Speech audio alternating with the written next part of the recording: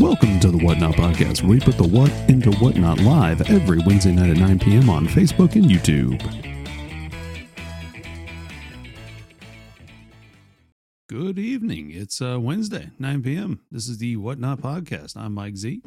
I'm Chris, and I don't know what you were doing, but I'm glad you decided to step on over here just to see what we were up to.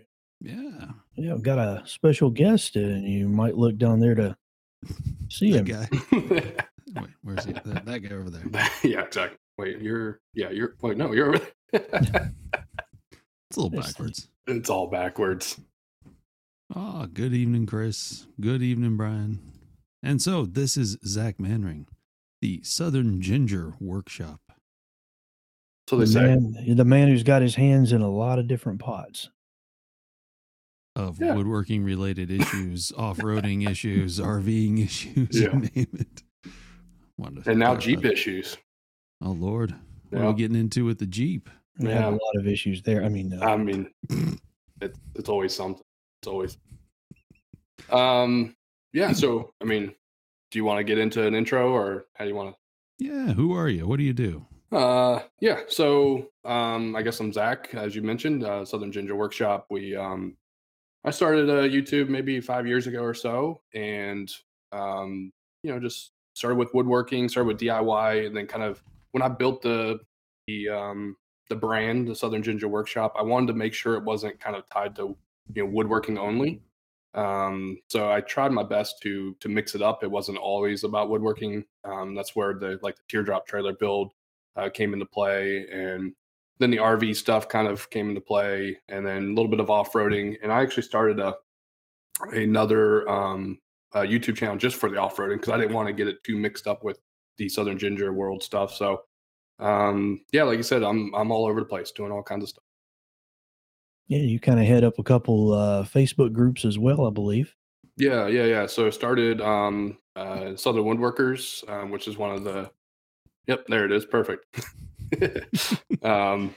We're up to about 2,000 or so folks in there, and it's a pretty active group. And I love checking in there, see what people are all up to, and fellow people in the community as well as newcomers come in there and asking questions and helping out other woodworkers. Great place. Yeah. So if it says Southern Woodworkers, so if someone lived in Maine, could they join your group? They cannot. Oh, amazing. It's exclusive.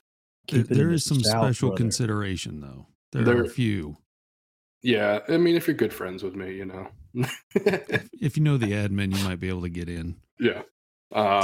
No, we try to keep it to the south because originally we wanted it to be. This is the pre-virus days, but we wanted to keep it local because we wanted people to be able to meet and greet locally to fellow shops and that kind of stuff. And we actually started meetups. We called them lollygags early on, and unfortunately, they kind of just dwindled away. But we wanted people to be able to go from shop to shop and visit your shop or my shop and kind of get ideas and maybe come up with layout ideas and that kind of stuff and have a good time. And that's why we wanted to keep it kind of local to the southern kind of states, because we thought within a couple hour drive, people would be willing to do that.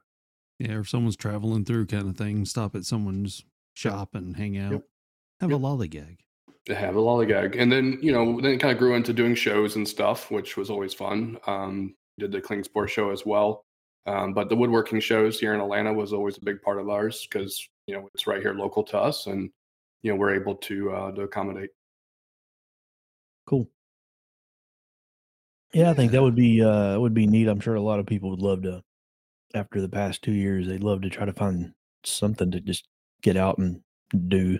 For sure. Yeah, we keep a close eye on the woodworking show circuit, which from the latest I've heard, I think Atlanta's out of the circuit, fortunately. So, but we're keeping an eye on it. Maybe there's some other places we can go or have those kind of meetups because it's always good to see everybody and meet and greet and hang out with folks such as yourself.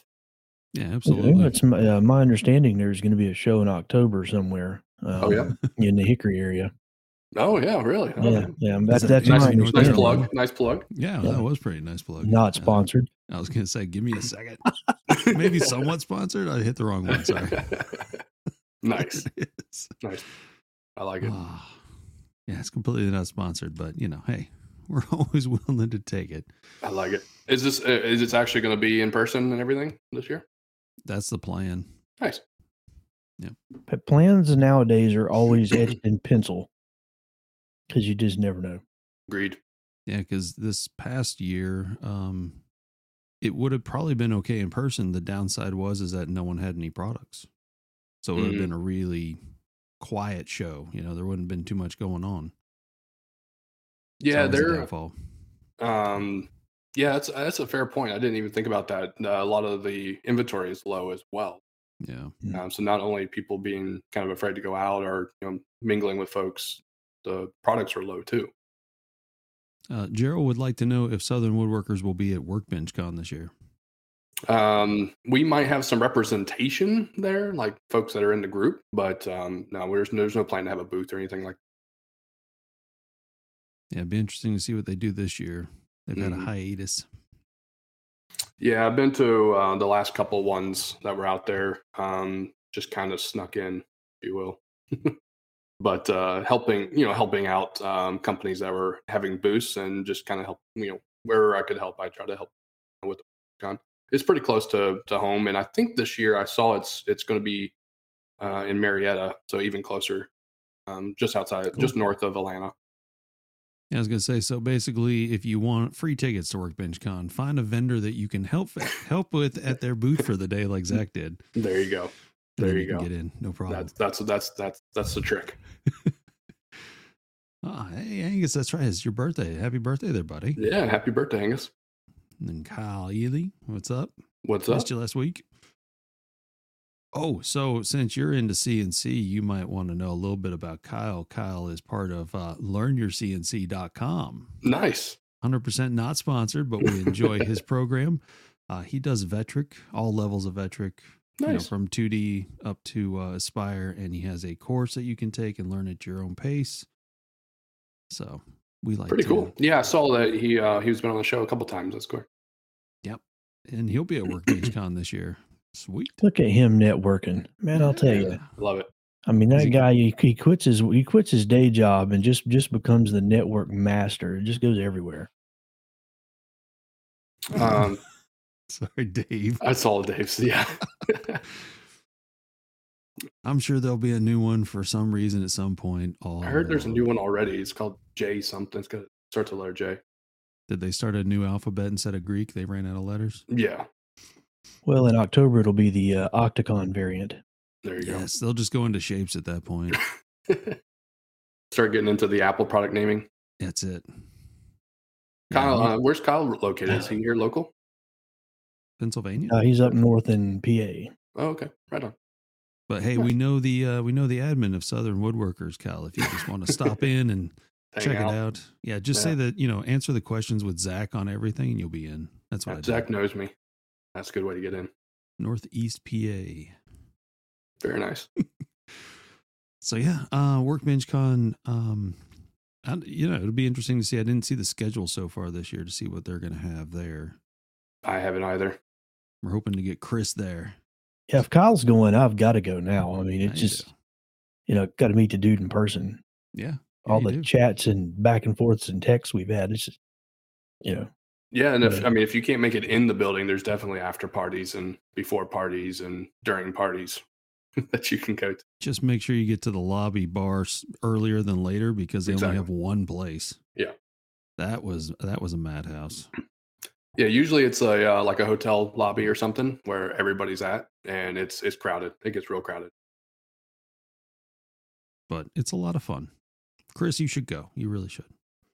Go. It's technically not up to me. It's not that far for you. Yeah, well. It's still not up to him. Yeah. Hashtag not sponsored. Yeah, not sponsored. Kyle, stop by, pick you up. You guys can road trip down. There you go. On the way down. Yeah. There you go. Kyle's got to take like 85 on the way down. He'll pick you up on the way. What are you guys off of 40? Yep. Mm-hmm. See? There you go. Bring the RV. It'll be great. There you go. Bring the RV. So speaking of actually, let's do the woodworking part. That's what you got started into first with YouTube and everything. Yeah. Okay. So how did that begin? Was it I hate to say it like this, but it looked like it was a basement garage, something you converted or something you Yeah, just no, it okay. is. Yeah, you nailed it. So I've been woodworking, I think like most people kind of all my life, and just, tinkering in the shop. My dad had a woodworking shop. He's built cool stuff, and, in the old 10 by 10 10, the 10 woodworking shop stuff, and it was cool. And then, when I moved I actually grew up in Maryland. When I moved down here to Atlanta and started renting around, I rented a house. And once I rented a house with a garage, I had some space. And I was Mhm. like, okay, now I have some time to actually build out a shop. And, I picked up a couple minor things like a miter saw and some a joiner. And then I think I picked up a shopsmith, like a lot of folks, they play with on shopsmith stuff. And it was a 2-car garage, so it's not huge, but it was enough for me to kind of get my feet wet again. And then after about a year or two doing that, I moved to the place I'm at now, my house. And I have a full basement and it's completely unfinished. So literally the first thing I did was create a shop down in the basement and walled it off and, created something that I wanted to use, and I still use it to this day. Of course, I was down there a few minutes ago. It's great just be able to walk downstairs and, cut a piece of wood or, put another coat of finish on something, and then just walk back upstairs and enjoy the rest of the day. Yeah. So it's been great. And then now that that's been going well, I've actually started building a second shop. But it's more mechanical stuff like metalworking and mechanic shop style stuff, more for cars and off-roading equipment and stuff. I was gonna say fixing all of the accidents that happen when you're off roading. Yeah, exactly. Like this couple weeks ago, we were out off-roading. I knocked a fender off, so I'll be fixing that soon. And then, of course, just normal maintenance, like, changing the oils in the vehicles and, that kind of stuff. It's good to have a shop for that. Oh, that's very cool. So Yeah. how did you get into RVing? Because that really kind of became a big part of your life there for a while, and still is. It still is. It really is. Yeah. As some folks may already know, one of the during the woodworking stint on YouTube, I created a teardrop trailer, which is nothing new. People being in teardrops in the 1920s. But I just created one from scratch. Just to be like, yeah, I think I could build something like that. And I didn't have a plan or anything like that when I built it. I just kind of went as I went along as I through the project and said, okay, well, the first part of this is we need a floor, and the second part is I need walls, and then let me design the walls, and then once I had the walls, I was like, all right, I need to figure out the electrical and that kind of stuff. So I just kind of each step of the way, I've kind of figured it out as I went, as opposed to trying to plan the whole thing out and then start. Mhm.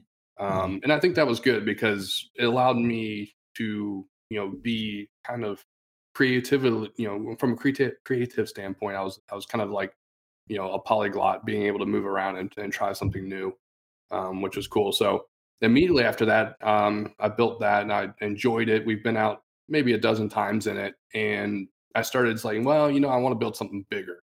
So I did start doing the building an off-road. I call it the off-road version of a teardrop trailer, and it was actually a project that a guy started out in Chattanooga, and I bought the frame from him because he had to, he was moving and he had to get rid of it. So I bought it from him, and I was like, all right, I'm going to continue this on.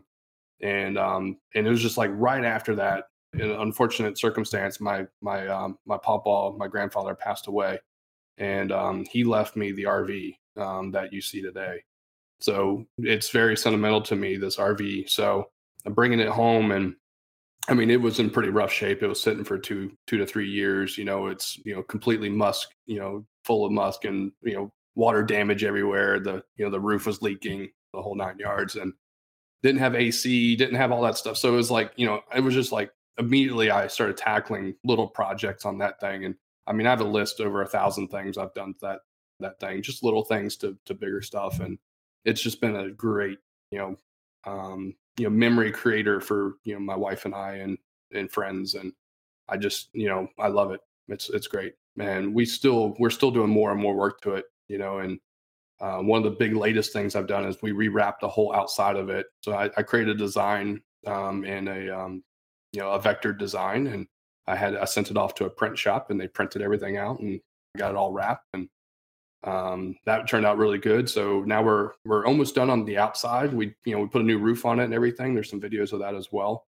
And then now we're going to tackle the interior. We've been painting it. We've redone all the like knobs and that kind of stuff. Redid the flooring. Now we got new furniture coming. Actually, in the next couple months, we'll have some new furniture for it. So we'll be installing that as well. So the RV has just been incredible. I mean, I think on average we try to camp roughly 1 to 2 times a month. Like, so cool. we're pretty active in it. Not this time of the year is colder, so we don't typically go as often, but we do get out. So in 2020, I think we took 19 trips, and in 2021 about 8 trips. So we go a lot. Did you notice an influx in more RVing during those times? Absolutely, yeah, we did. It was actually harder and harder to get spots. And one of the things we do, we try to get spots about 4 months to 6 months ahead of time, especially if it's a key date like a holiday weekend or something like that. You definitely want to make sure you're getting your spots early. Okay. I would imagine in the next year or two, you're going to see a lot more RVs being sold, just sitting there because people have like bought them, and then they're just going to be like, "Yeah, this is not what I thought." Having their fun, and now they're done. Yeah. A lot of people like the hotel atmosphere where you just leave and it's a mess and you don't have to do anything. Yep. Yeah, my wife grew up going in campers, not necessarily RVs, but going in a camper, and just she would love to get back into doing that, especially now that my oldest my grandson lives in Louisiana. It would make life a lot easier to just get up and go.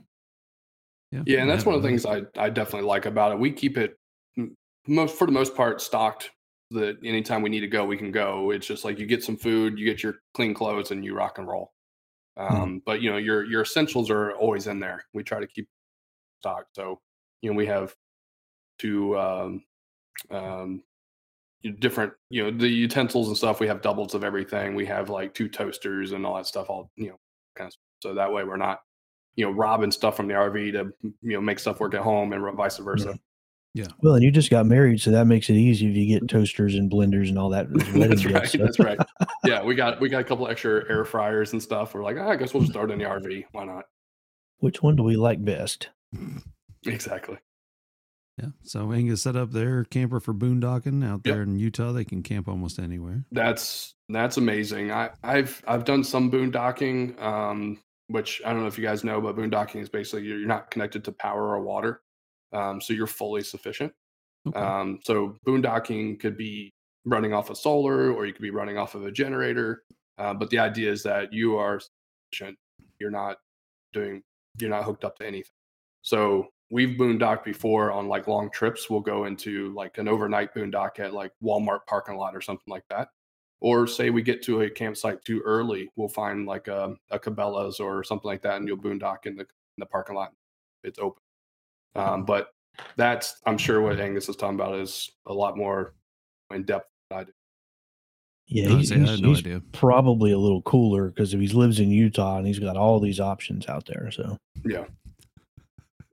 See, he just said he's doing solar. Yeah, that makes sense.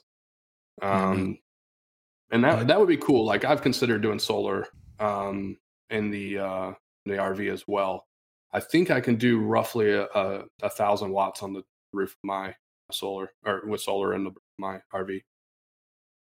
That's pretty good though, using the solar. I think it's interesting that today, for whatever reason, in Facebook ads, I had that it's a new Jackery unit. Yeah. That's all solar powered. Yeah. And I thought it was a great advertisement because it was like, the kids on there are 2 campsites, and the one guy is having his gas generator and he's pouring the gas, and the family's like, oh, it stinks and it's so loud. And the other family's having a great time and it's quiet. They're pouring wine. I was like, this is great advertising. That's awesome. But no, I didn't think about solar. I mean, really, you could put all of that on top of the RV. Yep. There's a lot of places, a lot of room up there. That's just, just roof that you can put solar panels on. And I mean, that's only part of the equation. You got to have a battery bank to do it as well, right? It's, if you think of solar kind of like a water and funnel, like you got 1,000 watts of solar and you only have one battery, it's going to recharge that battery really quickly, but you're also going to discharge that battery really quickly. So you have to find that balance of, well, I only need 4 panels, which is 400 watts roughly, to do four batteries because I'm only going to go an overnighter or something like that. So you got to figure out what's right for your situation. So if you have 1,000 watts and it's bright sunlight, you might be able to run all your stuff just off the solar panels without any battery. But as soon as the light, as soon as the sun goes down at night, then you have a problem. So you have to have a battery to store that energy. Now, what do you do about water? So you have tanks. I have a 100-gallon tank of water in my RV. So you would have different ones have 40, 60, 80, 100, probably bigger than that as well. And so you'd fill it up before you leave. Okay. And then you have a white, I call it a white water tank or a clear water tank, which is that. And then you have a black water tank, which is for your toilet and stuff. And then you have a gray water tank, which is like you washing your hands in the sink and that stuff. So it principally could be reused for something that's going to be like that, or what's the gray water difference? Well, typically you would dump that in a dumping station. So you can pull, like, there's dumping stations, usually on the side of the road, like some of the what do you call them? Like, you pull over on the highway to go to the bathroom and stuff. They have dumping rest stations. area. Yeah, like rest areas. They have dumping stations. Yeah, that's what they're called. That's right. And some people, they have them so that they can take the tank out and they can go into the restroom and themselves and dump it. That's the dirty side of RVing. Unfortunately, you got to take stuff. Yeah, you got to slosh that around. It's sloshing around. It's the dirty side of it. So, and you can come up with rules that make sense for you and your family, friends, right? So that's make it work for you. Yeah. Yeah, there you go. You could always just do the old outhouse. Yeah. Dig a hole. I mean, you got a hitch on the back of the RV. You just have a trailer with an outhouse on it. I was wondering, like, could you put a trailer with water on it? You could. Like, to white? Okay. Yeah. I mean, see, this is all, I have zero idea. I know what it looks like. I've been on top of an RV. The only time I ever thought of an RV was at like a NASCAR race. Yeah. They all park in the infield, they camp out for a week and that kind of thing. I don't, it wasn't until you came to the extravaganza that you were looking for a local place that, like, I didn't realize there was this much of a community to RVing. Like, it's huge. Oh, it's huge. Yeah. And it's really cool stuff, man. Like, it's, they can take space, these little tiny areas in in the bedroom or something. And now that's a hot water tank or something for your whole RV.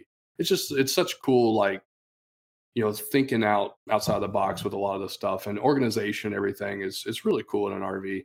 And mine's a 1999 Fleetwood Bounder, and the Bounders are very common. I mean, when I'm driving down the road, I see them all the time. Probably one of the most popular sold ones. And it's easy to find parts if there's something, or you can find aftermarket stuff that people have made work as well. And I have a generator on board on mine, and I have those tanks, so I can technically boondock like Angus does, but mine's just not solar at this time. Okay, that's next on the list. Yeah, it's a thought. I don't think we do it enough to make it worth their while. But it might be something. Just get you an exercise bike and run some cables to to the battery and just make your own power. Absolutely. Yeah. The stinky slinky. Yep. That's the dirty side of it. It is. Is that what they call that in Utah? Don't get them started. Yeah. I've even pulled the teardrop behind my RV. So if we needed extra, we can about 6 people in the RV fairly comfortably. But if we had more than that, we could we bring the teardrop with us and have 2 other people. So the RV can pull, I've pulled the motorcycle, I've pulled the side-by-side, and I've pulled the teardrop as well. Cool. Oh, there you go. How about Chris, you buy one, and then Scott and Mike will go on the road as the Whatnot Podcast and Scott. Wait a minute, I've seen some fun videos on YouTube where people buy a $500 Winnebago and drive across country. It's fun. Yeah, because you never know what you're getting into with that, do you? Seems like something off of old Top Gear. Yep. Yeah. Yep. Got to get inspiration somewhere. Yep. And I mean, if you got some mechanical knowledge, you can figure it out. And tools would help. You need a lot. You're The other part of RVing is you're always fixing. It's just part of it. Well, it's like bringing a house with you, right? It's bringing a house, and you got to think too. When you're driving down the road, you're going through like earthquake, move maneuvers, on a house, and that whole thing's racking and squeaking and everything else. You got wind and the fluctuation of temperature causing expansion and contraction. And there's so much that happens to an RV, and if you're not using it a lot, like it just sits there and becomes even more broken. Just add to the list at that Just point. add it to the list, yeah. Like I have these leveling blocks or these leveling jacks on mine, and the jacks, I've had them open for so long they actually broke the spring. So it's like the spring tension, it snapped. So I had to crawl underneath, place a spring. Luckily, I found that one. Yeah, luckily I found no big. Yeah, you've had some pretty good. I don't do RVing, but I've watched a few of your videos where you've had some pretty cool tips on certain things that you got to do maintenance on and how to get to it. And I think it's probably 6, 8, 9 months ago or something. Maybe even a year you did something on that, and I was like, I'm gonna watch this even though I don't have an RV, just in case I ever get one. I remember he told me. No, I try to, if I find something that I don't think is readily accessible, like already on YouTube, I'll I like to tell my story and try to help somebody. Mm-hmm. And I think one of the ones that happened, like you were saying, is I fixed the hot water tank in my RV, and I kind of talked through the what I went through to try to figure out what was wrong with it, and all the stuff I bought that I actually didn't need, during this process, and just kind of put that all in a video, and it's one of my more popular videos. I was thinking there was a post I saw somewhere, and this was a while ago, that you were talking to another RV group, and it seemed like everyone in the group was actually pretty helpful with the situation as far as what they ran into, and that's why you had this part and stuff along those lines. So have you had any bad experiences in the RV community as far as someone, not giving the information or, saying, oh, great, you're a beginner or something like that? I mean, it seemed pretty supportive to me. No, I haven't. As far as groups are concerned, I haven't. The only challenging thing I've seen with the RV world is if you're not able to fix it yourself, you'll be waiting a long time. Like, if you go to a local RV shop, their backlog is just 6 months out typically. Or if you have to hire somebody to come to your house to work on it, that's big money.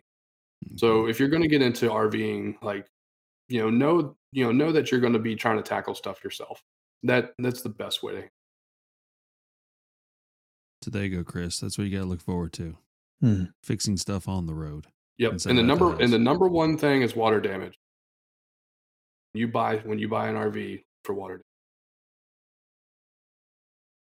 Yeah, because a lot of roofs will crack, or like a stick or a branch will fall in the roof and put a hole in the membrane, and nobody sees it. So it's just sitting there out in the rain for 3 seasons because they're not using it often enough, and it's just leaking. So is that why I see a lot of RVs with their own little carport? Yep. And you'll see a lot of RVs with tarps on top, and that's why. Yep. We just bought. I actually have some videos of it now. It's not RV, but we bought a camper recently. I don't know if you've seen some of those videos, and the whole slide out was rotted, and that's what happened when they closed the slide out. When they stored it, they've been storing it for 2.5 years. When they closed the slide out, there was a stick in the slide out that kept the seal open. So every time it rained, water would just go in and go down on the floor. The whole floor was rotted. Like I stepped on it with my foot, and it just went right through. Was that the trapdoor one? No, it's like a trapdoor. We had to replace the whole floor. Like it's rough, but it's really coming along. My cousin and I have been working on it together. He's been doing a lot more work, but I've been filming the process, and I'll put some edits here soon. Put them up on the channel. What's the channel name? Southern Ginger Workshop. You didn't have a separate one for the RV? Nope. So that's okay. You did have one separate for the off-road. For the off-roading. Yeah. Okay. Yeah. Yeah. That's Southern off-road. Southern camping and off-road. Yeah. Chris says RV shops around here don't pay their repairmen that much, but about $10 an hour, which is why it's so long for the wait, I'm guessing. That's interesting. Yeah. I hate that that's only $10 an hour. That's crazy. They figure they're just going to business for themselves at that point. Just go around to RV I mean, parks. yeah. And If you're if you have the tools and if you have a truck that you can, are mobile, like there's big money in that. Like when I went to go get my roof, I was going to have somebody redo my roof before I didn't decide to do it myself. The guy wanted $4,500. I mean, that's big some money. Serious cash, yeah. Yeah. I mean, so I ended up doing it myself for $1,500. And it's a 50-year warranty. Stuff I did. It's a silicone membrane.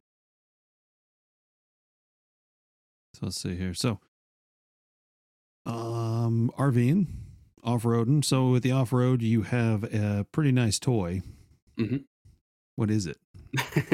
It's a Polaris Razor. It's pretty common here on the East Coast. People they run the Razors. 90% of the people that I know run Razors out in this area. They're not. I don't think they're as common out in Utah. There's there are Razors out there, but I think like Can-Dams, that kind of stuff, ruled that area. But mine's a 2017 Polaris Razor. It's got a full cage, a bouncer cage on it. I bought it that way. I bought it used because it was one of those things where, I had some friends that have it, and I just didn't know how often I was going to go out, so I didn't want to, go all in because these things can get very expensive. Like a standard razor, starts about 15 grand, just for a razor, and it's like just a toy that you're going to just go, beat up in the wood, Mm-hmm. So, and I have friends that have spent well over 30,000 on their, it's because it's just one of those things they enjoy so much. And, I don't think that's a problem if it's something you use often, and it's something you're creating memories with. So I used mine a lot the first couple of years. This past year, unfortunately, I've only used it like 3 or 4 times. But it is definitely something I enjoy when I do get out to ride it. And, if you think of it, it's a side-by-side. It's basically like a glorified Jeep with an incredible suspension. So you can, the thing's got 24 inches of suspension travel and like 16 inches of ground clearance. So you can basically drive over anything. Like it's incredible. But yeah, the only thing that the Jeep has on it really is that it's Jeep you can drive on the road and can't drive it side by side. But you can trailer it. You can trailer it behind the Jeep that can drive on the road. Yep. Yeah, Brian. Yeah, Brian's a good friend of mine. He's he goes out riding with me, or I go out riding with him. It's just money. It's just money. It's just money. He loves Baja. He likes going out in Baja. There's something fun about Baja. Exactly. Yeah. Sand dunes in Arizona. Well, I'll say California technically, but when I lived in Arizona, going out to the dunes and just ripping it wide open, there's something really crazy about that. Yeah, that's what he does out in Cali on the beach. He'll run the Baja on that. Yeah, that's what I'm saying. Angus is the same thing, right? It's $30,000 for a toy, and it's a lot of money. But if it's something you enjoy, and you get a lot of, I call memories out of it, then I think it's worth it. Yeah, it's like anyone who buys a Harley or gets that motorcycle. Yep. They're going to be dropping some big coin on that, and at the same time, they're going out every weekend as much as they can and riding it.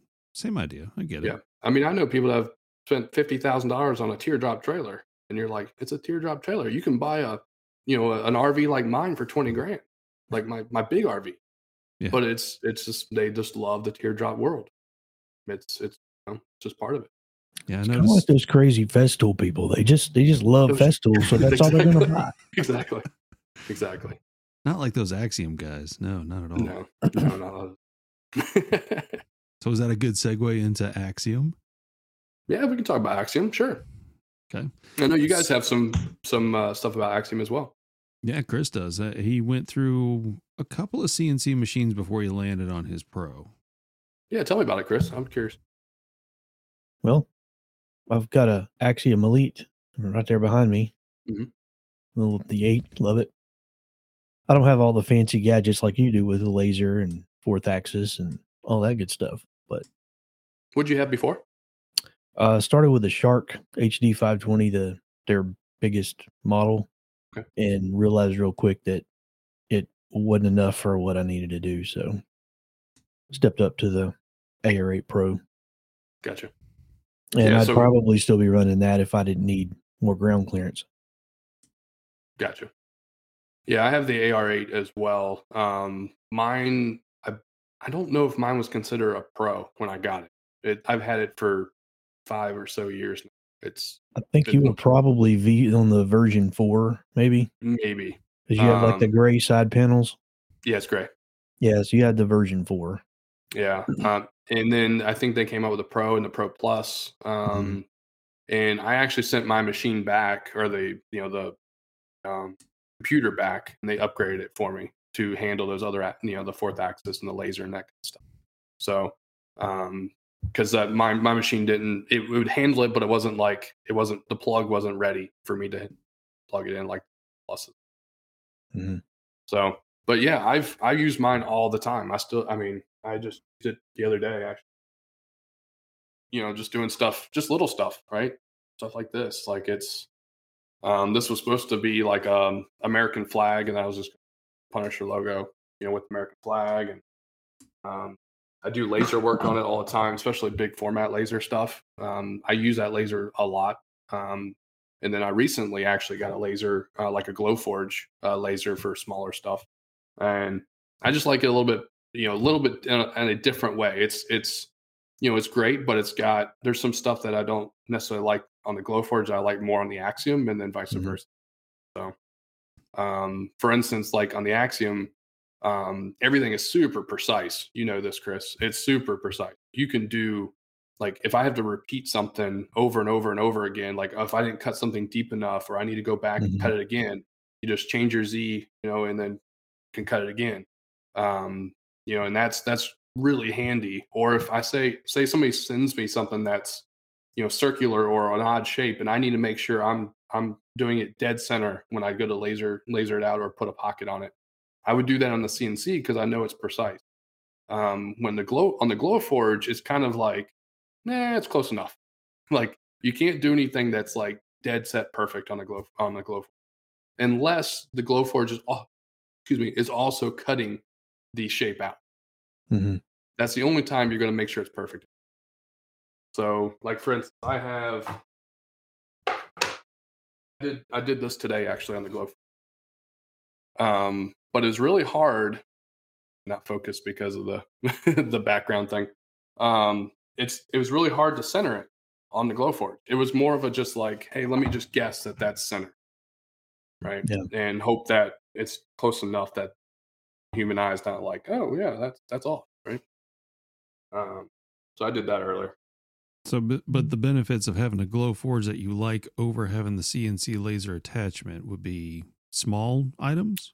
Yeah, you can do much smaller stuff. Like, that's actually a really good segue. Like, I did this recently on the Glowforge. Again, it's not focused great, but these little tiny like inlets on this thing, they would be really hard to do like on a CNC with a CNC bit, right? Because of the the rounded shape of the bit. You could get down to a 1/16 or something like that bit, cut that stuff. But I like it better on the laser. It just looks like crisper on the laser. You can get really, really tight detail. Yeah, and the shadow lines are better coming off the laser too, so it adds to the visual effect that you get. Yeah. So, what software do you all use for design and running your machines? Chris would like to know. Yep. So I'm probably a little bit different than a lot of folks. I'm a big fan of Affinity, Affinity Designer. I use all of their products. And I start there with I build my vector designs in Affinity, and then I'll bring it into VCarve Pro if I need to do it for the CNC, or I can just export right out of Affinity into Glowforge's app, and then that way. So that's mostly what I do. I usually do it in that. I have also do stuff in Fusion 360, but for the most part, it's Affinity. Okay. Yeah, I've tried SketchUp. Don't like it. I do use SketchUp, but I don't use SketchUp for CNC work. I do SketchUp for modeling out stuff that I want to maybe do around the house. Like, I just modeled a new deck for the back of the house. So it's one of the things I want to take on this year is building a deck off the back. This is interesting here. Kyle says that for centering stuff on the laser, he puts a piece of scrap down, Then you'll do a small score line the same as the shape you're trying to engrave. Then place the part on the score line and be perfectly centered.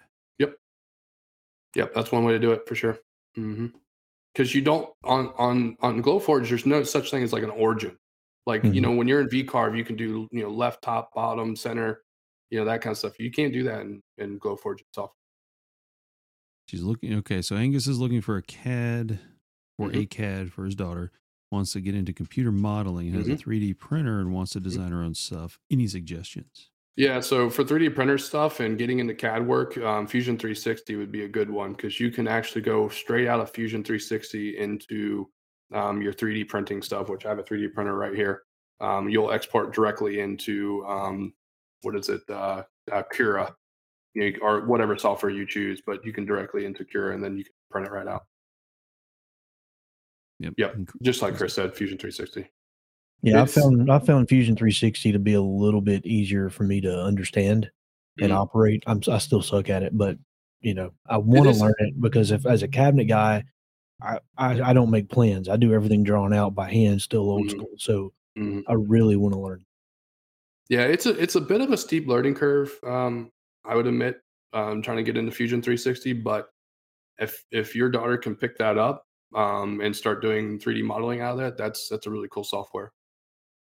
The other one is Blender. People use Blender for that stuff. Both of them are technically. I only use a blender for my food. I was gonna say for mixed drinks. Yep. I wasn't gonna say that, but okay. What does that say? OM Tech? Yeah, OM Tech. I wasn't quite sure. We will. Okay. Yeah. So Kyle's getting fancy. He's putting up fences and alignment tools on his. Yeah. Okay. Kyle's done some pretty hardcore stuff in his day job before what he does now, which is just the learnyourcnc.com. No plug intended. Completely not sponsored, but we love you. Love it. And Kyle's not afraid to spend money on good stuff either. Yeah, I'm in awe and envy of his little tripod on his desk. One of the things that I mean with the Glowforge stuff, like the way that the bottom plate, the sacrificial mesh or whatever you want to call it that you put the wood on to cut in, that is actually magneted on there, and I'm afraid that it's not going to be perfect every time you lift that off and put it back down, and the magnets don't center itself. So that's why I've been trying to think of ways to build like a nice fence system, maybe just like a top left corner or something like that. But I haven't found a really good way of doing it yet. There are some stuff on Thingiverse actually that you can use for your Glowforge to make origins essentially that you can print on your 3D printer. So a nice your 3D printer to fix your laser. See, Chris says he would love to learn the parametric modeling aspect of 3D modeling software. Kyle says that it's tax write-offs, Chris. Yep. Yeah. Speaking of tax write-offs, though, if you have a chance, you can always support us at patreon.com/whatnotpodcast. And I'm pretty sure there's a tax bracket, something right off for that. Nice. Well, just like me, I put Southern Ginger on the back of my RV. It's right off, right? Advertisement. Marketing. We that come right out of your marketing fund? Yeah, exactly. Yeah. Oh, wait. Sorry. Actually, I think one of the first videos I remember seeing of yours was where you were showing the I can't remember if it was the actual Axiom install or if it was the one where you did the where you showed how to dial in the puck. Oh, okay. In the controller. I think that was actually what I saw first, and then your main Axiom assembly and install video. Yeah, it's like silly stuff. Those are some silly ones. I was like, this could be helpful for somebody. I did another one for Axiom where, showing you how to make your own thumb drive. I hear it all the time I actually run another group for Axiom owners on Facebook as well. And that, the question comes up a lot is like, oh, I lost my thumb drive. How do I, create another one? So I'm like, here's my video. Shows you how to create one. So I think actually one of the coolest videos I saw for one of their products was the one you did on the Stratus. The lighting you used in that video was just the way you showcased how that was pulling the dust down. Yeah. That was a really good cinematic effect. Appreciate it. Yeah, I had to find a way to show the dust. Like, how do you show people in a room like a wide angle shot? Like, hey, this pulls dust. You know. Mm-hmm. So I was trying to figure out the best way to do that, and I used MDF to do that. Of course, MDF makes a whole bunch of dust. Nice dust too, loft dust and heavy dust. So that works out really well. Yeah. Now I use that all the time still. So Scott, there isn't a minimum necessarily. You can always buy Chris a burger if you'd like, but head on over to patreon.com whatnot podcast to see all of the tiers and brackets that we have available for you. And if there's not one and you want to see one that's different, message us. We'll be happy to create another tier just for you. That's right. Is there a tier where we get a free t-shirt or? Sure, whenever we make t-shirts. I already told John and Michelle they get a t-shirt because they're the first ones and we appreciate it. You know, we should just go ahead and create a design and whatnotters and be done with it. Yeah. So those who are, Zach, those who are diehard with us every week, they have dubbed themselves whatnotters. Mm-hmm. And then we like to always do the whatnotta. Whatnotta. So therefore, actually, we should do that. Southern ones are whatnotters and northerns are whatnottas. I like it.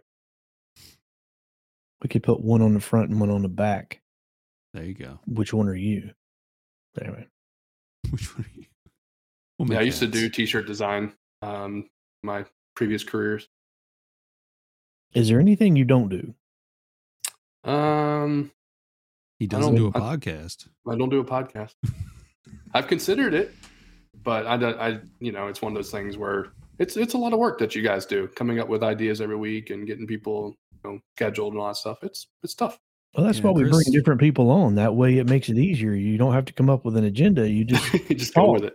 Yeah. Who are we going to have? Oh, we're going to talk woodworking tonight with Zach. Have we talked any woodworking? No, we've talked travel trailers. There was some, I try to throw it in there because, it is technically a woodworking podcast, but hey, we all get into different things. Well, it's like Jess Crow a couple weeks ago. We brought her on to talk epoxy, and I don't think we talked about epoxy at all. That's hilarious. We did bring up the fact that she had her own epoxy line with Total. That's pretty cool. That was about it. That's pretty cool. Yeah. Good job on Jess on that one. Yeah, we had actually that one went down a road that was probably a topic that needed to be covered. So it just happened. We'll go with it. Nice. That's the best part about, having podcasts and, and having interview style podcasts where you never know what's going to happen. Mm-hmm. Yeah. And that's the other thing we've run into. Well, Chris has run into. I don't do the scheduling stuff. He volunteered. I was like, yes, please. Absolutely. But people thinking it's like an interview, and really it's just more of like, tell us who you are, what's going on, what you're into, and then we can just start rolling from there, which is great. Sure. We thought we were going to have the reunion group on last week, and turns out it was just comedy hour and a half with Joel trying to figure out his audio issues there. Yeah, I heard it was skipping. Oh, it was Max Headroom all day long. That's awesome. Great. Yeah, I want some beer and popcorn. Yeah, Wednesday night beer and popcorn. No, it's cool that you guys are putting this together. I like it. Yeah, it was one of those things where we always talked about it, and then finally, since 21, it was like, all right, let's just do it. And so early episodes, horrible but fun. Horrible. So my favorite thing that we do without a guest, though, by far, is the Wheel of Misfortune. That's still my favorite thing. Oh yeah. Yeah, we bring up topics that are both politically incorrect, hot buttons for today, but we have to tie them back into woodworking. Oh, okay. All right. I like that. And we don't select them. We spin a wheel, and if it lands on it, that's what we have to talk about. And you do that with guests or no? No, we just did it with just ourselves as something to do because we ran out of topics. It was right after that we decided we needed to bring on a guest. We gotta find some kind of way to regulate this sucker because this could go downhill quickly before it ever gets started. We'll never have sponsorships if we keep doing Wheel of Misfortune. No, that's cool, man. Yeah, I guess to add a little bit to the woodworking, since it is a woodworking podcast, as you said, technicalities. Dead cows. I mean, my career, I have a 9 to 5 that I'm a software developer. So a lot of my, stuff in the woodworking world has always been kind of, engineer minded, I guess, in a sense. So just picking up the CNC, picking up laser work, that kind of stuff, that really just kind of, help cement me into the woodworking, and give me to be able to like design stuff on the computer and then seeing it in physical space. There's just really cool connection between that, and that's what I really enjoyed about it. And a lot of the stuff that I like to do is not, I do some of the more typical stuff like signage and the stuff where somebody's like, "Hey, I got a birthday coming up, or I got a wedding coming up. Can you do this?" And I'm like, "Yeah, sure." But I enjoy stuff that's unique, that I have to make 400 of something. It's like beer taps or beer flight holders or something like that. I really enjoy those kind of where it's, I have to come up with a way that, we could effectively make 50 beer taps at a time, and have like a grid, build out like a template or a fixture that allows me to do that. And those are the kind of things I like. So production design. Yeah. The other, not too long ago, actually on the laser machine, the Glowforge, I made like 200 magnets for a wedding. The guy wanted to give away like magnets to everybody so they could throw it on the refrigerator, remember their date, that kind of thing. And I enjoyed that because I was like, yeah, cool, I'll do that. And we made it out of cherry plywood, which was really cool looking, so, it's just stuff like that. I really enjoy those projects the most because I can design it, or some of these guys that reach out to me are actually designers already. Cause I had my career like does a little bit in the graphic design world as well. So when they reach out and say, "Hey, well, I can do the design work," you could just make it happen in the woodworking side, and I enjoy that. That's cool. So that's typically what I like to excel in, is those kind of things. So if he does graphic design, maybe what we ought to do is put up a reverse auction between him and JP on who gets to design our shirt, and the lowest bid wins. There you go. I like it. Or what? Just let the whatnotters decide which one they like better. There you go. Then the winner gets $5. JP and I go back and forth with design stuff. He and I worked on some animations for the Southern Ginger, the Southern Camping and Off-Road intros and that kind of stuff. He does really nice intros, for sure. Yeah. Let's see. Scott Houston asked the question that we do try to ask every guest, and that is Team Chamfer or Team Roundover? Oh. Chris, sorry. Scott asked the question. It wasn't me this time. Interesting. He should just mind his business. I feel cornered. You don't have to be, because JP. I'm the only one in one of those corners, so it really doesn't matter which way you go. Well, if it's CNC work, it's Team Chamfer, because I can do that with a V-bit before I cut it out. Well, what about regular woodworking? We're not talking CNC tonight. We're talking regular woodworking. Oh, he can give overall. any answer he wants to. Shut up, Mike. I don't do woodworking. It's all right. I was gonna say it's all right because JP does Team OG. OG. Yep, OG.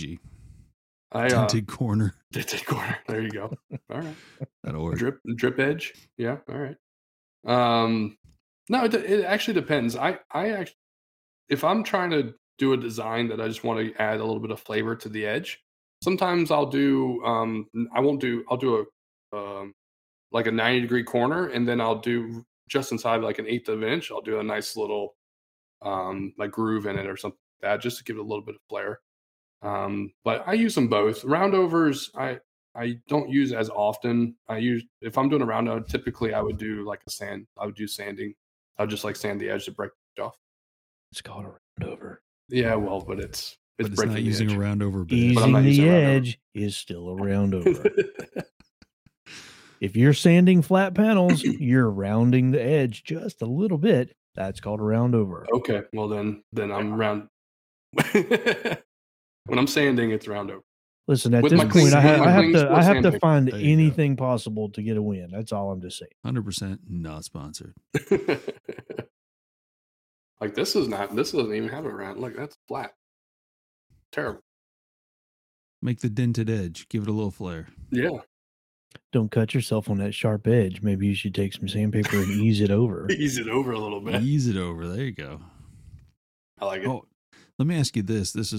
I always thought it was strange how my dad put this term, and maybe it's normal, and I just thought he was crazy. But if you're doing molding, crown molding, and you're doing a miter, and they're not exact, okay, what do you call it when you go to kind of sand them or burnish them together? What is the term that you guys would use to make them match up? Like, I mean, they're off by a hair. It's not a huge gap. Or one's more proud than the other one. What would you call it to clean that up and make it look right? Let us know in the comments below. I was going to say, like, I call it rolling the edge. Rolling the edge? Or burnishing, because essentially you're doing just that. You're kind of burnishing it with a tool to create that. So, well, because Chris knows my dad. He works with him on some CNC. Persuading the edge? Team caught the corner. Yeah. That worked too. Now, that's a good question. Do you like to do the, typical 45 or any type of miter, or do you actually cut it with the molding itself? The actual, like, coping, do a coping saw on it? I guess it depends on the situation, kind of like the team chamfer, team roundover thing, because this one here would be where it sticks out. It's proud, and you're meeting two pieces together. So whether it's a compound miter or it's just a regular 45, sure. It's when one piece, it's like you're up on the ladder and it's right there and it's close, and you're like, you know what, we can make this work. So yeah, I've used the edge of a screwdriver to fix that before, where I just rolled that edge. Yeah, so that's the burnishing property, and that's exactly what I would always do, is just push the one that's proud into the one that's not. It's like, yeah, it looks good from where I'm down here on the ladder. Yeah, it looks great. Yeah, I've used a nail set for that, because typically a nail set's in the pouch when I'm up there putting up. Nail set. Same. So here's the funny thing: the term that he would call that, relishing it. Relishing the edge. Okay. Anytime I bring that up to somebody, because it came up today in a conversation at work with a customer, that, just relish it. And he's like, what condiments? I was like, oh, maybe that's not a normal thing. So leave it in the comments. Ketchup corner. Ketchup the corner. Caulk and paint covers everything except for gaps. Don't ever be fooled. Burnish up to a 1/4 inch. Yeah. Okay. Are you just beating it with a hammer at that point? Yeah, you're persuading it now. You're persuading it. That's a good way to put it. Use a framing nailer to put crown up and base. Just let it split. Who cares? Just let it split. 16 gauge. You just why not? There's a lot of putty in his toolbox. How do you set a roofing nail? Let's find out. Crown molding. I mean, you can. Awesome stuff. Yeah, absolutely. So we covered anything and everything, I think. Maybe. I mean, basically RVs to 3D printers there for a short second. I mean, the only thing we didn't really cover was metal grinding, and stuff. But you did say you opened a shop to be able to do some of that if need be. So, maybe we'll have you on when you start doing metal work, and we'll see how that's coming out. Yeah, I started the idea here was that I would I had some of that stuff in my woodworking shop already. Like I have grinders and powder coating machine and all that kind of stuff. And it was just kind of crowding the woodworking stuff. So decided to create another shop. It's a garage, but I made it into a shop.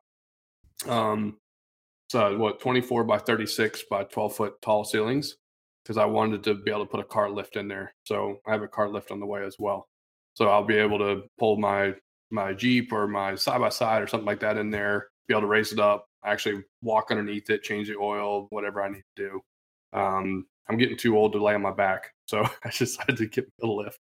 Got that finished. I started that project about 1.5 years ago. I'm still waiting for the garage door. So as of now, I've heard next week they're supposed to be here to install the garage door. So it's been sitting there for 1.5 years without a garage door. So that's always nice. So once that's done, I've already done electrical work in there. I put all the lights in there, put about 30 plugs in there. I moved my air compressor up there and wired that all in. So gotten all that done. And once the garage door gets on there, I'll start moving some of my other stuff up there that's like my tools and stuff. I don't want that kind of stuff stolen. So I'm just going to leave that in my shop available. Yeah, I like the little station you made in your garage with the little wall control for your razor. That was a cool little station you put together for that. I liked how you laid that out in the design part. So appreciate it. Yeah, I'm actually going to be moving that over to the new shop as well, because that garage in there, that's going to end up being, that's the one that's connected to the house. That'll be for my wife, and I'll actually end up putting the teardrop in there as well, because I don't leave the teardrop outside. It's always been in the garage, so I'll move that over there. Then the Jeep go into the big garage. So I'm going to start getting into more mechanical stuff. Like I just worked on the transmission on the RV the other day. So starting to get into, more of that world as well. I watch a lot of like off-road builder, like building cars or building trucks, whatever, off-roading Jeep stuff. So I'm starting to get into that world a little bit more now. So would you consider the off-road teardrop, is it going to be in the future? I really do want to finish it, to be honest with you. I've been trying my best to find a reason to finish it, and that's been my challenge. Because I have, like, if I'm going to go on a long trip, I'm taking the RV. If I'm going on a short trip and off-roading, then I'm taking the tent. If I'm taking a short trip with no off-roading, then I'm taking the teardrop. So it's like I haven't found a real reason to finish the big one, other than the fact of just finishing it to say it's done. So I would be finishing it to sell it essentially, and I just haven't found the real reason. Well, it would be great for those medium trips that aren't quite long enough for the full RV, but yet a little too long for the normal, teardrop. So First world problems, right? Yeah, I mean, you figure out what region of the country would be the ideal area for that off-road, and that's the one you'd use it for. Well, so like I've also considered creating a overnight toy hauler, is what I would call it. So if I wanted to go off-roading, but just didn't want to set up a tent, then I could take think of it as a teardrop on the front of the trailer, and then the back of it is a place to park the side by side. So it's a bigger trailer, like a 20 to 22 foot trailer, and then the front part is sleeping quarters, and the back for the teardrop. Or, I'm sorry, for the side by side. So that was kind of a thought I had, was to buy another trailer and then cut the floor out of this one and move it to the new trailer. I've considered that as well, and that has some merit to it because then I can actually still use it. So I'm gonna load up the picture of it, because I really have to say this was one of those, I'm gonna take an analog sketch pad and then incorporate a digital Microsoft Paint onto it, so people have an idea of what I'm talking about. That's exactly what I'm talking about. Yep. Yeah. So the front of this drawing here is the existing frame of off-road teardrop that I started, and the back of it is what I was thinking if I built it as a ramp that I could drive the red thing. Looks like toy. The toy on it. I would have a way of strapping it down and still be able to haul it around. So that's got a little bit of merit to it. I've been considering that. But so all I see with that picture is Evel Knievel Ginger style. That's right. If you hit it fast enough, you can jump right over the front of the truck. Tickets are only $5 to see Zach jump the teardrop toy hauler with the side by side. With the side by side. Yep. So I'm thinking, when you were bringing up the off-road version of the teardrop, you got the Jeep and everything. What about an overland edition? Would that be enough excuse to kind of build it, because that's a popular culture too? It is, and I've considered that as well. The only problem I have with the overlanding, if using for overlanding, it's too big. Overlanding stuff is small, much. Usually, you'll do like a 4 foot by 4 foot trailer on an overland build, and then you would have on top of it like a rooftop. Because you want it to be very compact and then have decent suspension that you can bounce around while you're driving down the road.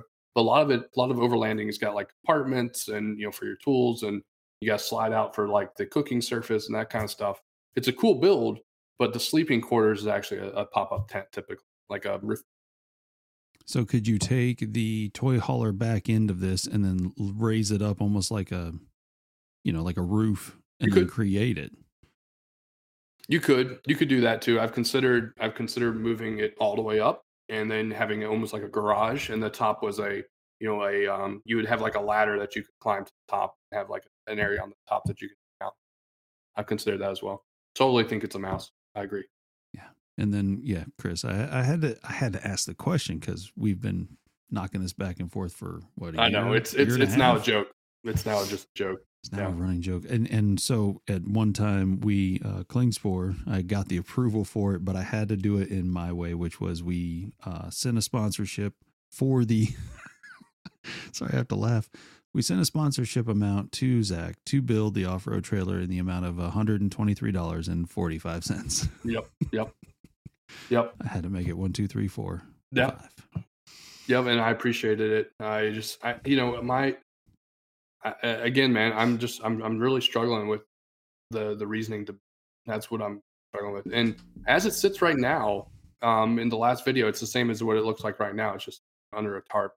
I have like over $5,000 into it as it sits, and it's tough because you got to probably put another 5 or more into it to finish it to get it to a point where you could sell it and potentially make a profit. Right. So it's like you're kind of in this lull of like just plow through and finish it and sell it and get rid of it, or do you try to sell it where it's at, where take a little bit of a loss and maybe somebody can take it and build something better, or do you just wait until that right time comes up where it's like, okay, this is a good platform for me to build? Yeah, and that's where I'm struggling right now. I kind of like the toy hauler idea to go along with it. That's the one that has the most merit for me, because like just recently I went out camping for I went tent camping and did some off-roading. It was pouring down rain and freezing, and I was like, oh man, this would be the perfect time to have that overnight toy hauler.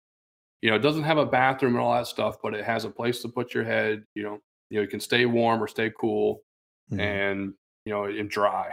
Yeah, and then if you need to pull out, like leave the campsite early, then you pull your side by side up on it and you just rock them. You're not worried about, I got to tear this tent down, I got to put it back up when I get home to let it dry out and air out and that kind of stuff. So that was kind of my thought. That was always, I think, the only thing I liked about Teardrop. I don't fit in them. I'm way too big for them, but I do like the fact that basically you can just roll out like you're done. It's like a smaller version of an RV. That's why I figured maybe Overland would be good. Yep. Because that way maybe you have a full size Overland edition Teardrop. That's why it's so big. It's I mean the other thing too. I don't know if I mentioned this in the video, but the guy that built this, he built it for a queen size bed, which makes sense. Like moving to that. Into a bigger trailer, you want a queen size bed, but the problem is the inner wall of the Teardrop build, the off road one, is 5 foot exactly.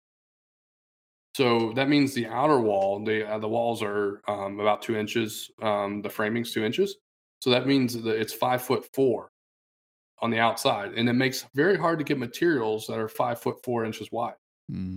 I could see that. So that's the other thing that struggles is like, well, I would have been better off to do 5 foot to the outside, even though it wouldn't be quite a queen, and then cut the queen down, like get a foam mattress and cut it, 4 inches off the side and have, as wide as possible, but not, because it's now finding the materials are going to be even tougher. Yeah. You're going to have to find a 6 foot. Finding anything that's 5 foot wide in a Baltic birch is tough enough as it is. So, right. Yep. So in the floor, it's exactly 5 foot by 10 foot on the inside of that. So I can see the struggle there because all your materials on the outside and everything along with it. So it just makes it like when you're thinking through it, it just makes it tougher and tougher. Where it's, do I cut it and narrow it to make it easier for me later, or those kind of things in my head. And then like you saw in some of my videos, I ripped out all the cabinetry he put in place. Because they were all just 1 by 1, metal framing. And I was like, well, how am I going to add plywood to the metal effectively? Like, it would be easier for me to pocket hole plywood to plywood to make a cabinet than it is for me to try to find tabs or, weld tabs or come up with some type of, figure 8 thing to screw to both of the, the wood and the metal. And then you got gaps and everything else. I was like, it's just better off to rip it all out and use wood as the structure for it. So that's why I ended up doing that. No, that's a lot smarter way of going about it for what you had, planned on as far as utilizing that plywood and making the cabinets. It'd be much better to do it without the metal. Right. So that's why I ended up ripping that stuff out. So, it's just the whole time it's like I bought it as like, oh, this is cool, I continue on. But the more and more I've gotten into it, it's like, man, I really wish I would have done it different. So it's like as you're going along, it's just what it is. So, that's how a creative mind works. It is. Yep. Mm-hmm. It's never too late. It's never too late. That's why I'm considering getting a new trailer. That's the whole other side of all this is I got to find a way to get that trailer licensed. So I have to go through the whole title. I have to get it inspected. I have to get a VIN number for it, and I have to get it licensed in Georgia because it's a homemade trailer. So that's the other whole part of this that I haven't even got into.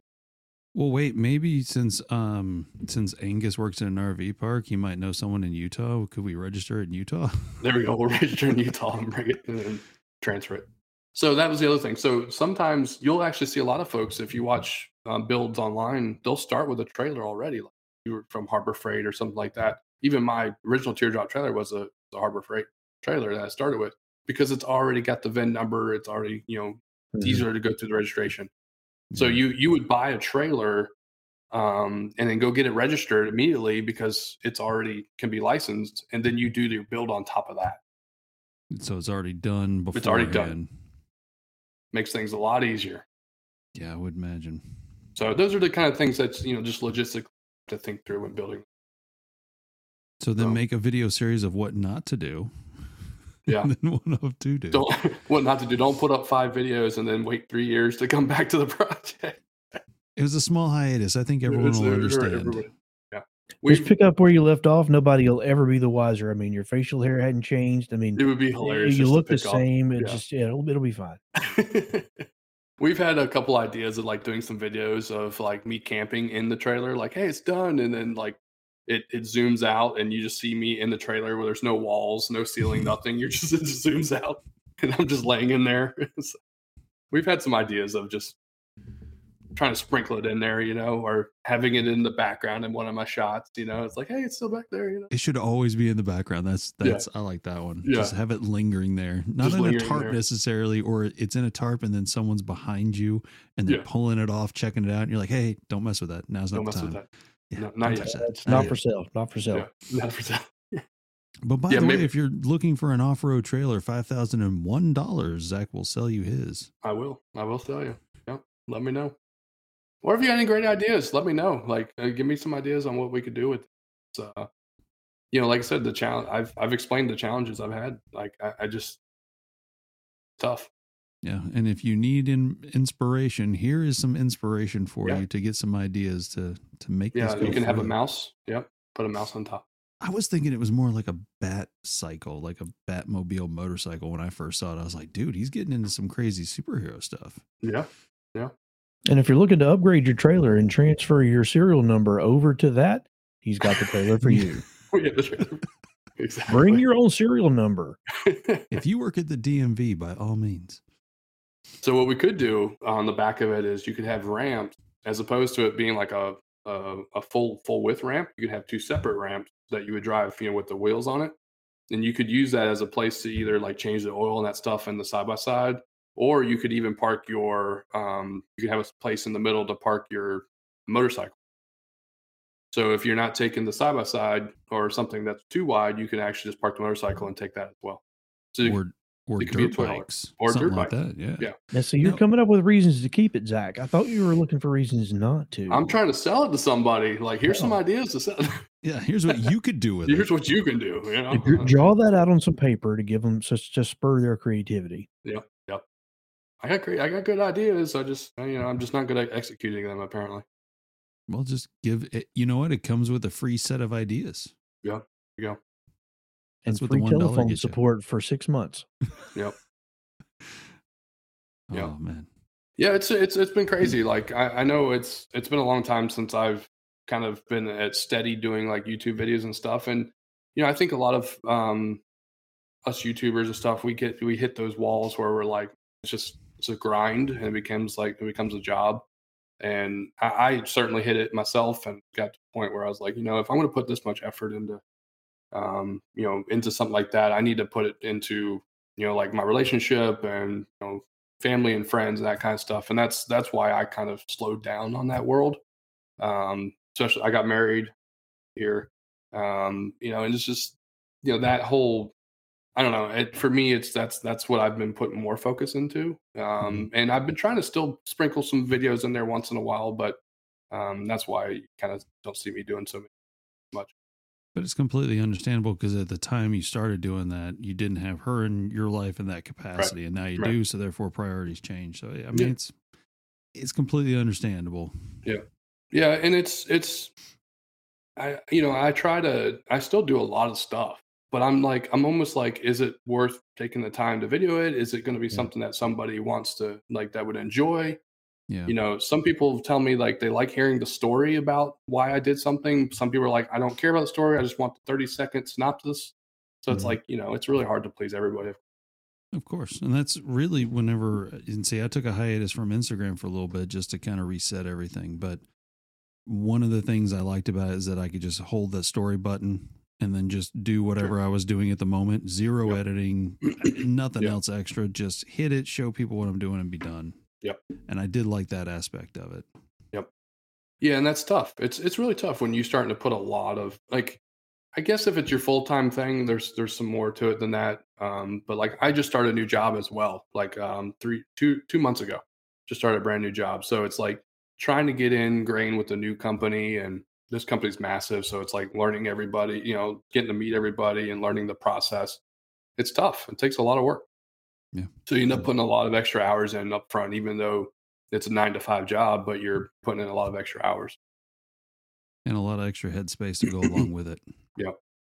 And I'm always tinkering, man. You kind of see it blurred out behind me. I got into keyboard, different keyboards and stuff. So that one is, I built that one for my for work. Sweet. Yeah. So I want to build my own eventually. This one is just a razor, but I got it so that I could change the keys, and it's actually got the orange, if you know what they are, the orange keycaps or the key clickies and stuff. So it's nice and noisy. It's a mechanical keyboard. Yeah. I like mechanical keyboards. There's nothing wrong with that. Yeah. So like the old typewriter a little bit. Yeah, exactly. And I 3D printed some of the keys. Like the escape key is actually like a skull, and the light shines through its eyes. Nice. So just something fun. I'm always tinkering with something. I just never know. It's like, should I show this? Should I not? That's where the Southern Woodworkers kind of comes into play. Just kind of show people what you're still doing, but you're not having to go into the whole, video production of it, I guess you'd say. Yeah, I started posting some more stuff on Instagram, showing some of the stuff that I've been working on recently. So I've been a lot of weddings recently. All of a sudden, everyone's getting married. So I've been doing cornhole sets for weddings and that kind of stuff. Always good gifts. Yeah. I feel like all the cornhole sets I've ever made are always been gifts. Sounds about right. Yep. Well, clearly, if you didn't know him before, you know him now. Yes. Zach is into just a few things. And go check out one of his 8,000 YouTube channels to figure out exactly which content you're looking for. And then if you want to join in on the Facebook group, it is the Southern Woodworkers. Must live in the South. One. Yeah, right there. Yeah. And unless you're from Northeast Pennsylvania, you should only be in the South. All right. Check out the map requirements before you click to follow or join the group. Yeah, that is kind of fun to have the map, I do have to say. Just to see everybody on there and where they're from. That was cool. Mm-hmm.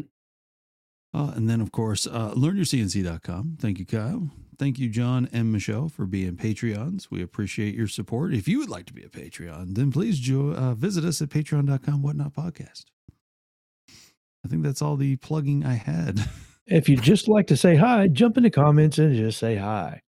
And yeah, if you would like to just annoy Chris, then by all means, team chamfer the crap out of the comment section.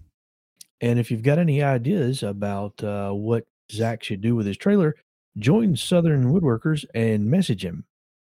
Just put posts on there. He should do this. He should do this. We'll see what happens. Yeah. He's got his post. For both of our viewers, I doubt anything will happen for you there, Zach. But hey. I appreciate all the help, man. I really do. All right, there we go. Well, everybody, thank you for joining us. Zach, thank you so much for joining us. Last minute on that one, I have to say. I appreciate you. Thank you. Appreciate in. It. Yeah, I was all prepared. Right before. I was all prepared to book you for like mid-February. Next thing, hey, I'm open Wednesday. Well, hey, we are too. Let's knock this thing down. Hey, man, let's get it over with, right? So I like it. Yeah, rip the Band-Aid right off. We certainly appreciate it. That's right. Well, appreciate you. Thank you so much for joining us. Everyone, thank you for watching and after the fact, as well as listening to us on your favorite podcast service, Apple, Google, you name it. It's all out there somewhere. And so we'll end it with that. Thank you again, and everyone have a good night. See you next time. See ya.